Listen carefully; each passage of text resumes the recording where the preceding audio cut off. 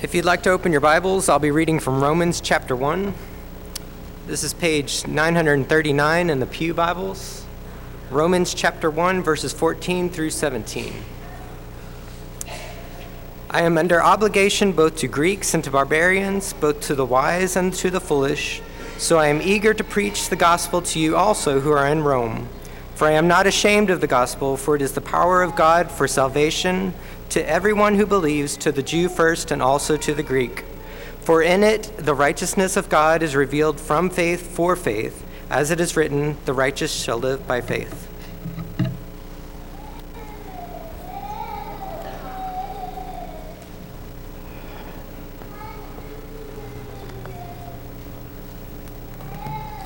Good morning.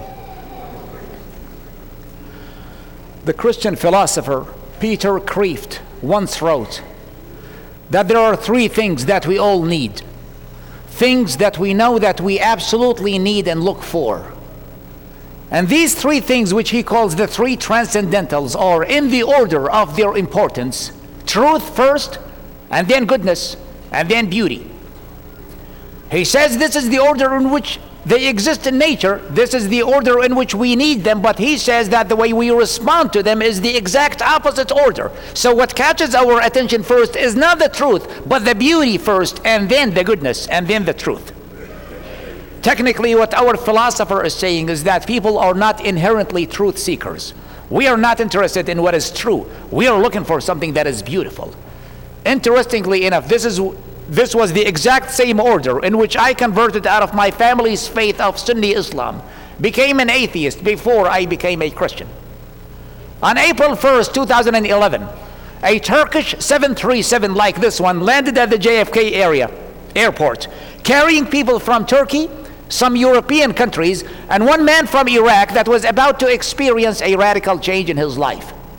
A few days earlier, I quit my job in which I worked as a sanitary engineer for 8 years, said the final goodbyes to my family, came to this nation with one bag, with only enough money for me to survive for weeks, half of which I paid my lawyer to apply for my asylum status, and with only one contact, a poor woman in the Amish country of Pennsylvania.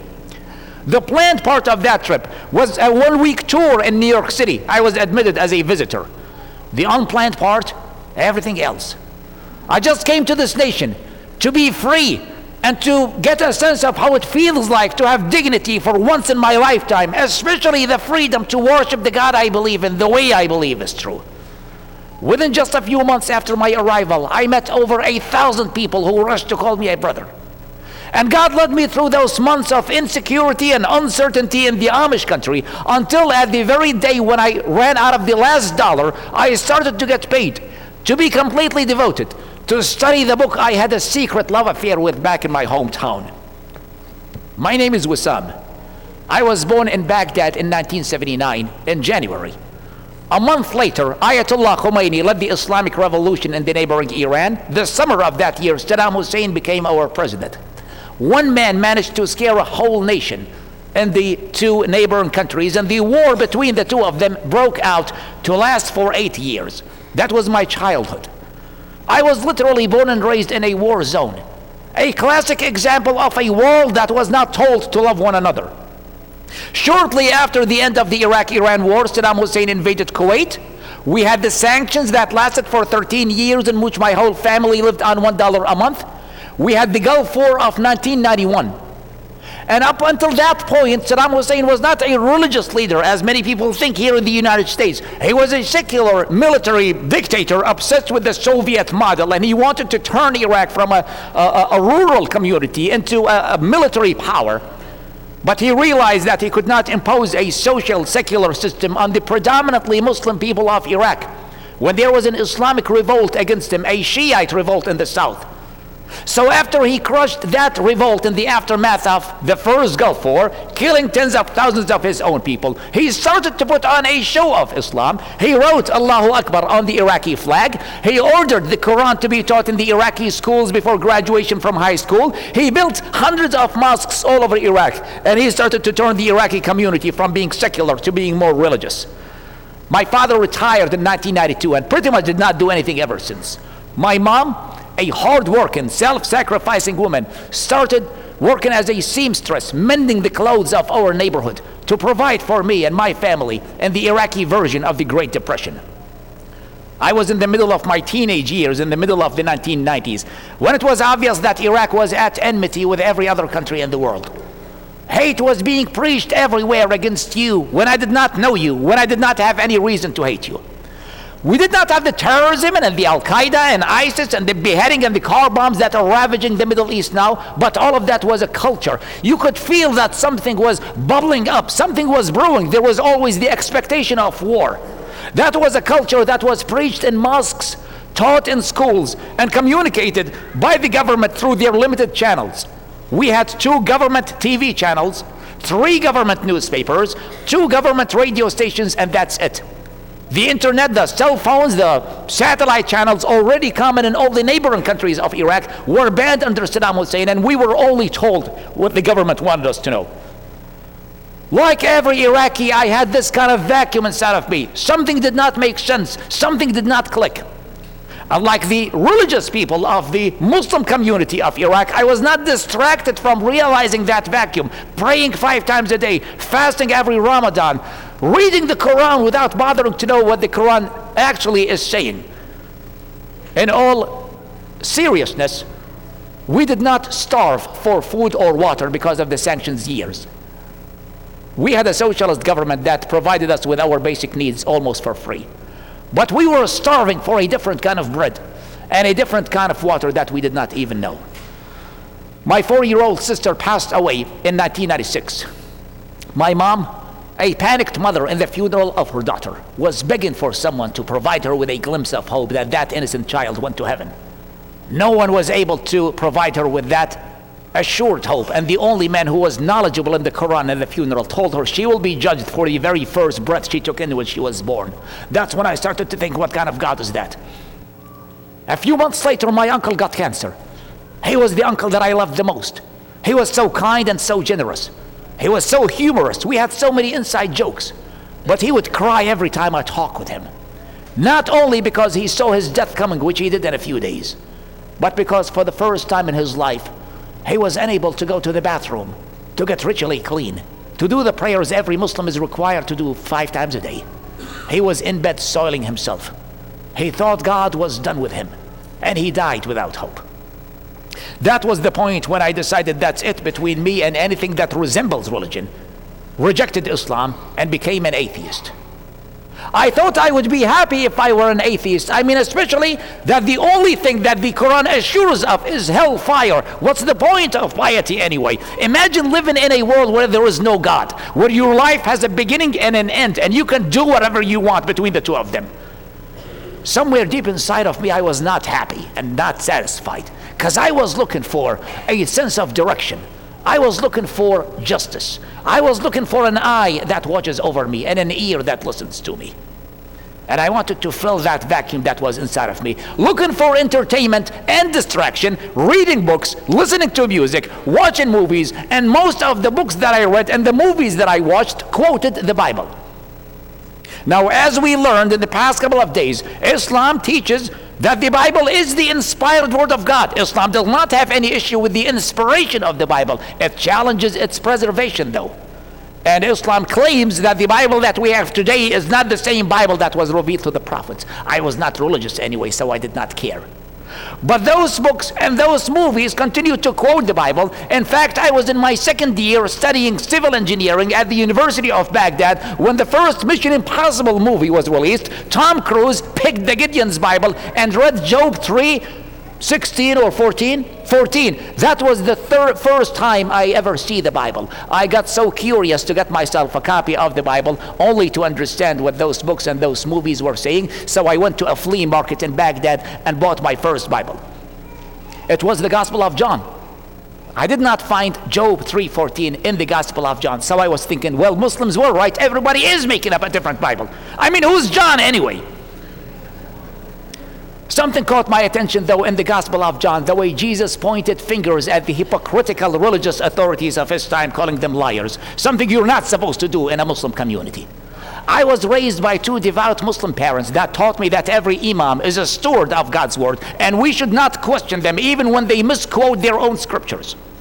Well, not that Jesus in that book, which I did not care whether it was true or not, that called them hypocrites and liars. I have always identified myself as a rebel just like this Jesus. Did not care though. Threw the gospel away, finished my second year in college. I was in the summer holiday between the second and the third year when I was back in that same flea market flipping the New Testament. I saw the Gospel of John in the New Testament. That was the first time I learned that the Gospel of John was not another Bible as Muslims claim. It was part of a bigger book. So I bought the New Testament. Few days later, I realized that the New Testament was part of another bigger book. I ran out of money, borrowed money from my cousin, and bought my first complete Bible. I was so shocked to see an accurate historical and geographic description in the Bible of a world that I am familiar with. Babylon, that's 50 miles to the south of my parents' house. The Babylonians and the Assyrians, these are the native Iraqis. Nebuchadnezzar, his poster is next to Saddam Hussein's picture in every street corner in Iraq. The captivity, the pride of the Iraqi history that we studied in the 7th grade in the public schools. And I was thinking, man, the guy who made up this book really knew his history and geography. The beauty of the Bible caught my attention first. In his How to Read Literature Like a Professor, Thomas Foster does not claim to be a believer, says in page 60 that the Bible is the most influential piece of literature ever written. Every story, fairy tale, song, poem, painting that we have ever seen or heard is inspired at least indirectly by the Bible. And then I started to fall in love with the goodness of the Bible way before I believed in its truth. The Bible is a good book, believe it or not. It preaches love and not hate. It preaches peace and not violence. It preaches integrity, benevolence. It preaches forgiveness and not vengeance. I had so many questions about that book that I started to be intrigued with. I did not have any Christian friends in my neighborhood, and I did not remember having any Christian friends in the first 2 years in college. But when the third year started, I saw a man with a big cross on his shirt. He obviously flunked the third year. I went to him. I said, "Are you a Christian?" He said, "Yes, I am." He was a member of the Iraqi Chaldean Catholic Church, the biggest church in Iraq. I said, "Do you know your Bible?" I got myself a copy of the Bible. I have a few questions. He said, "Go ahead." I said, "Do you Christians believe that you're saved by God's grace or by your obedience?" I read the book of Romans. Like every preacher, he did not directly answer my question, but took the opportunity to take me aside and explain to me the gospel message for me for the first time in my life. I was 19. He told me how God is a holy and just God that does not tolerate sin, but at the same time, he's a loving God. So he sent his son to take our sins on him and die on the cross for us. It's a combination of God's grace and our obedience. I said, "Interesting.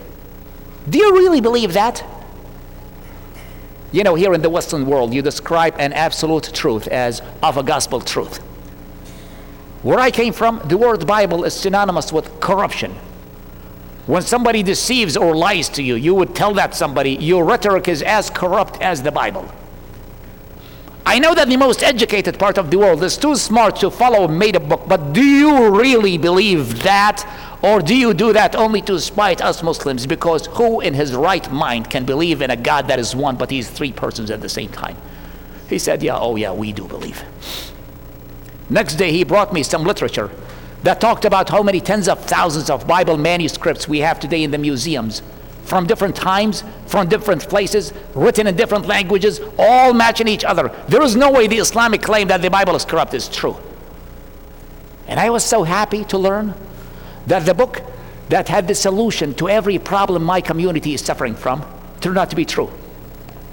I was so happy to learn that the book that was both beautiful and good turned out to be true. I thought everybody else would be as happy. I was wrong.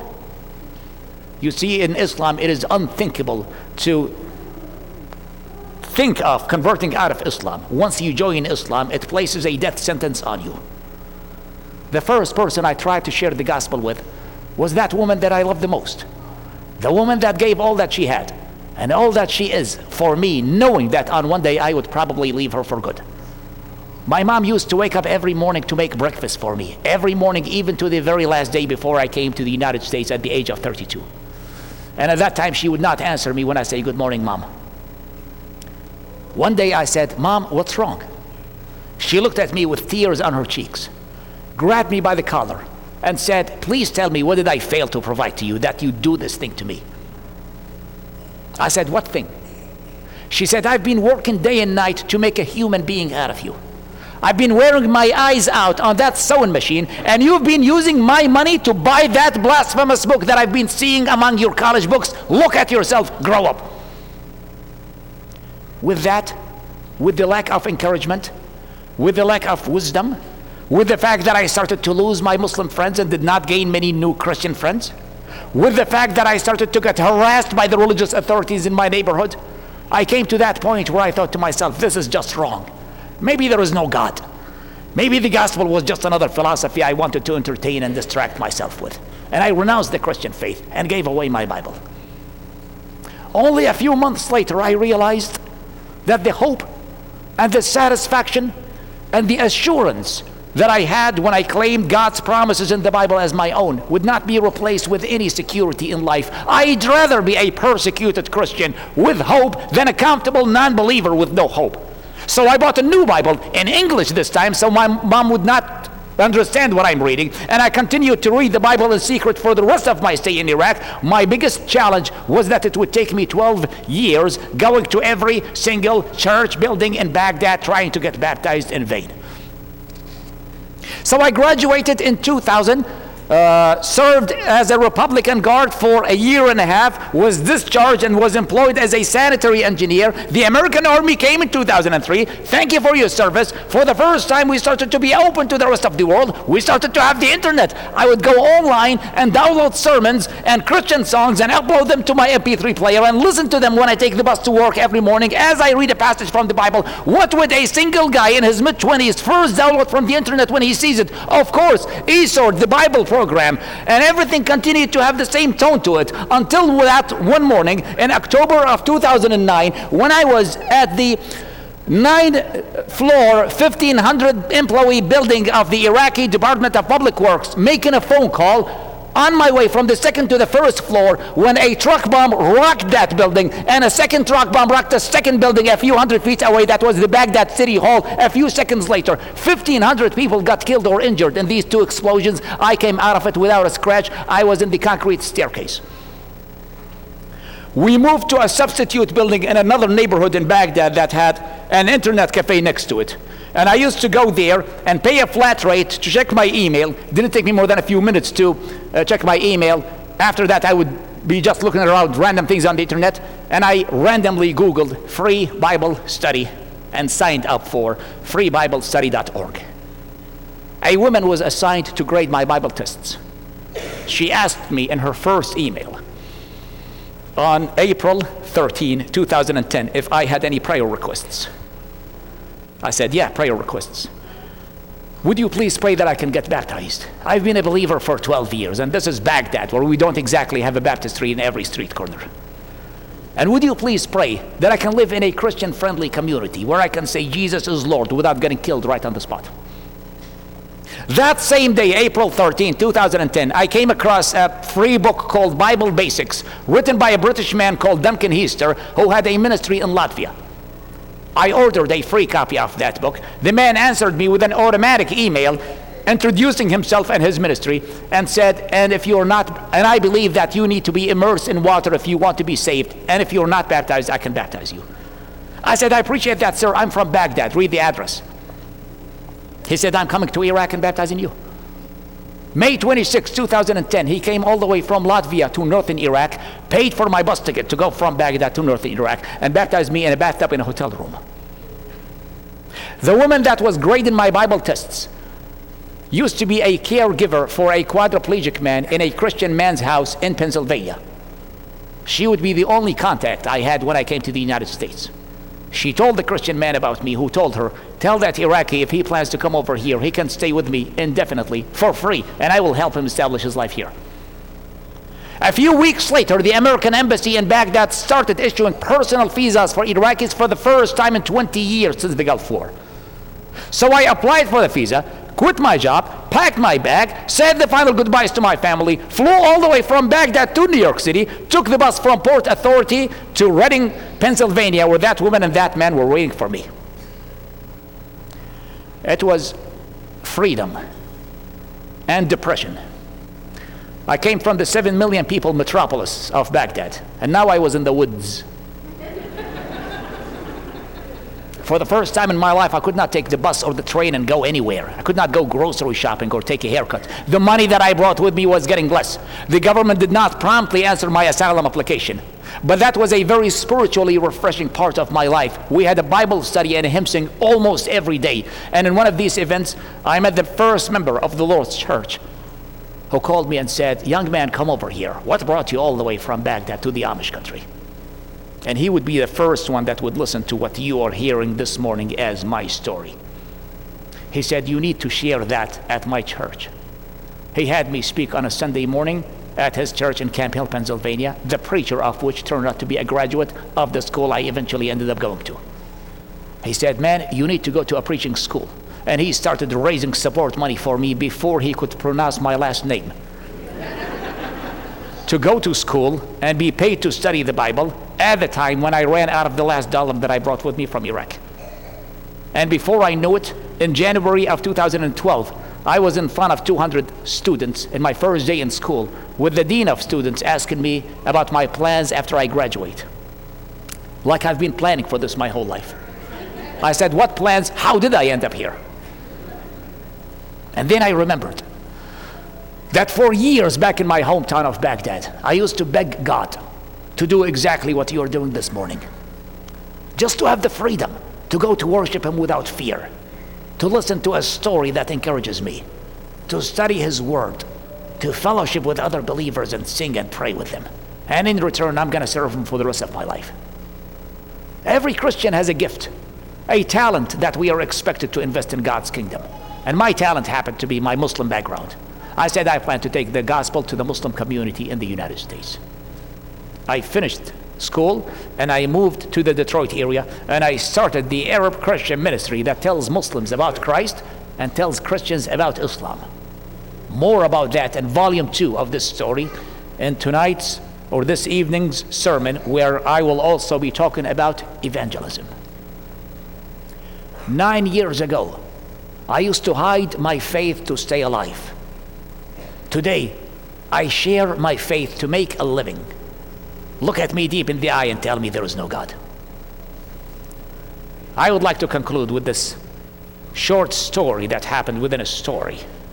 In November of 2004, I was a sanitary engineer, was sent with another engineer from Baghdad to a city that is 40 miles to the west of Baghdad, the biggest, most crowded county in Iraq called Fallujah.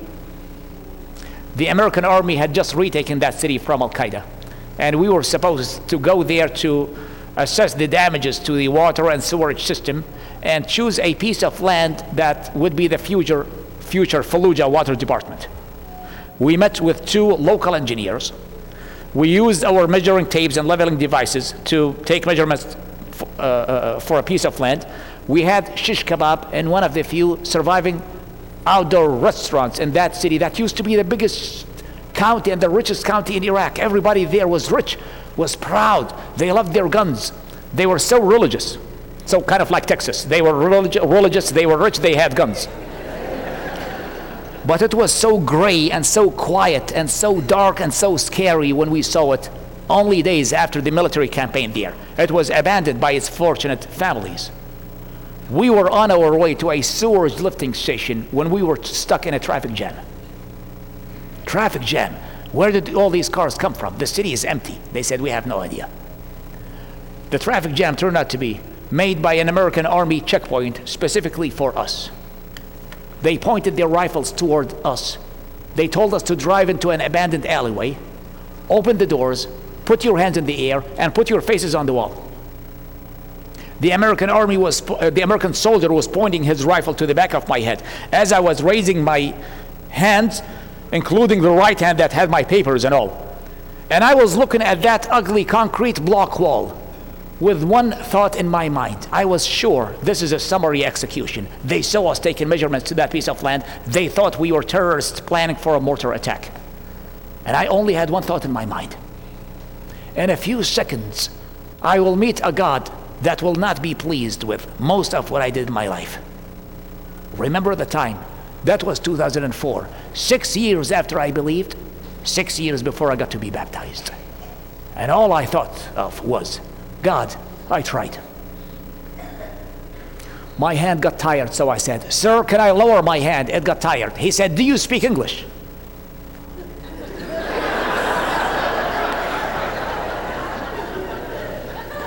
A couple of minutes and a couple of radio calls later, they apologized to us and let us go. My point? I have literally seen death with my own eyes at that time, and the only thought in my mind was, I will go to the eternity, and I need to spend it in the right place. I have tried all my best. But the gospel, as it was clear to that one college kid in Baghdad in the summer of 1998, says that the bad news is that we all have sinned and come short of the glory of God, and that the wages of sin is death. It tells us that the good news is called the gospel, and that is that Jesus Christ died for our sins according to the scriptures, was buried, and was raised on the third day according to the scriptures for us. And our way to salvation goes through obeying the gospel that I'm preaching to you this morning, if you hear it, confessing Jesus as Lord, repenting, and being immersed in water for the forgiveness of your sins, to receive the gift of the Holy Spirit and be raised up a new creation and live a Christian life. If you have not done that already, please do as we stand and sing.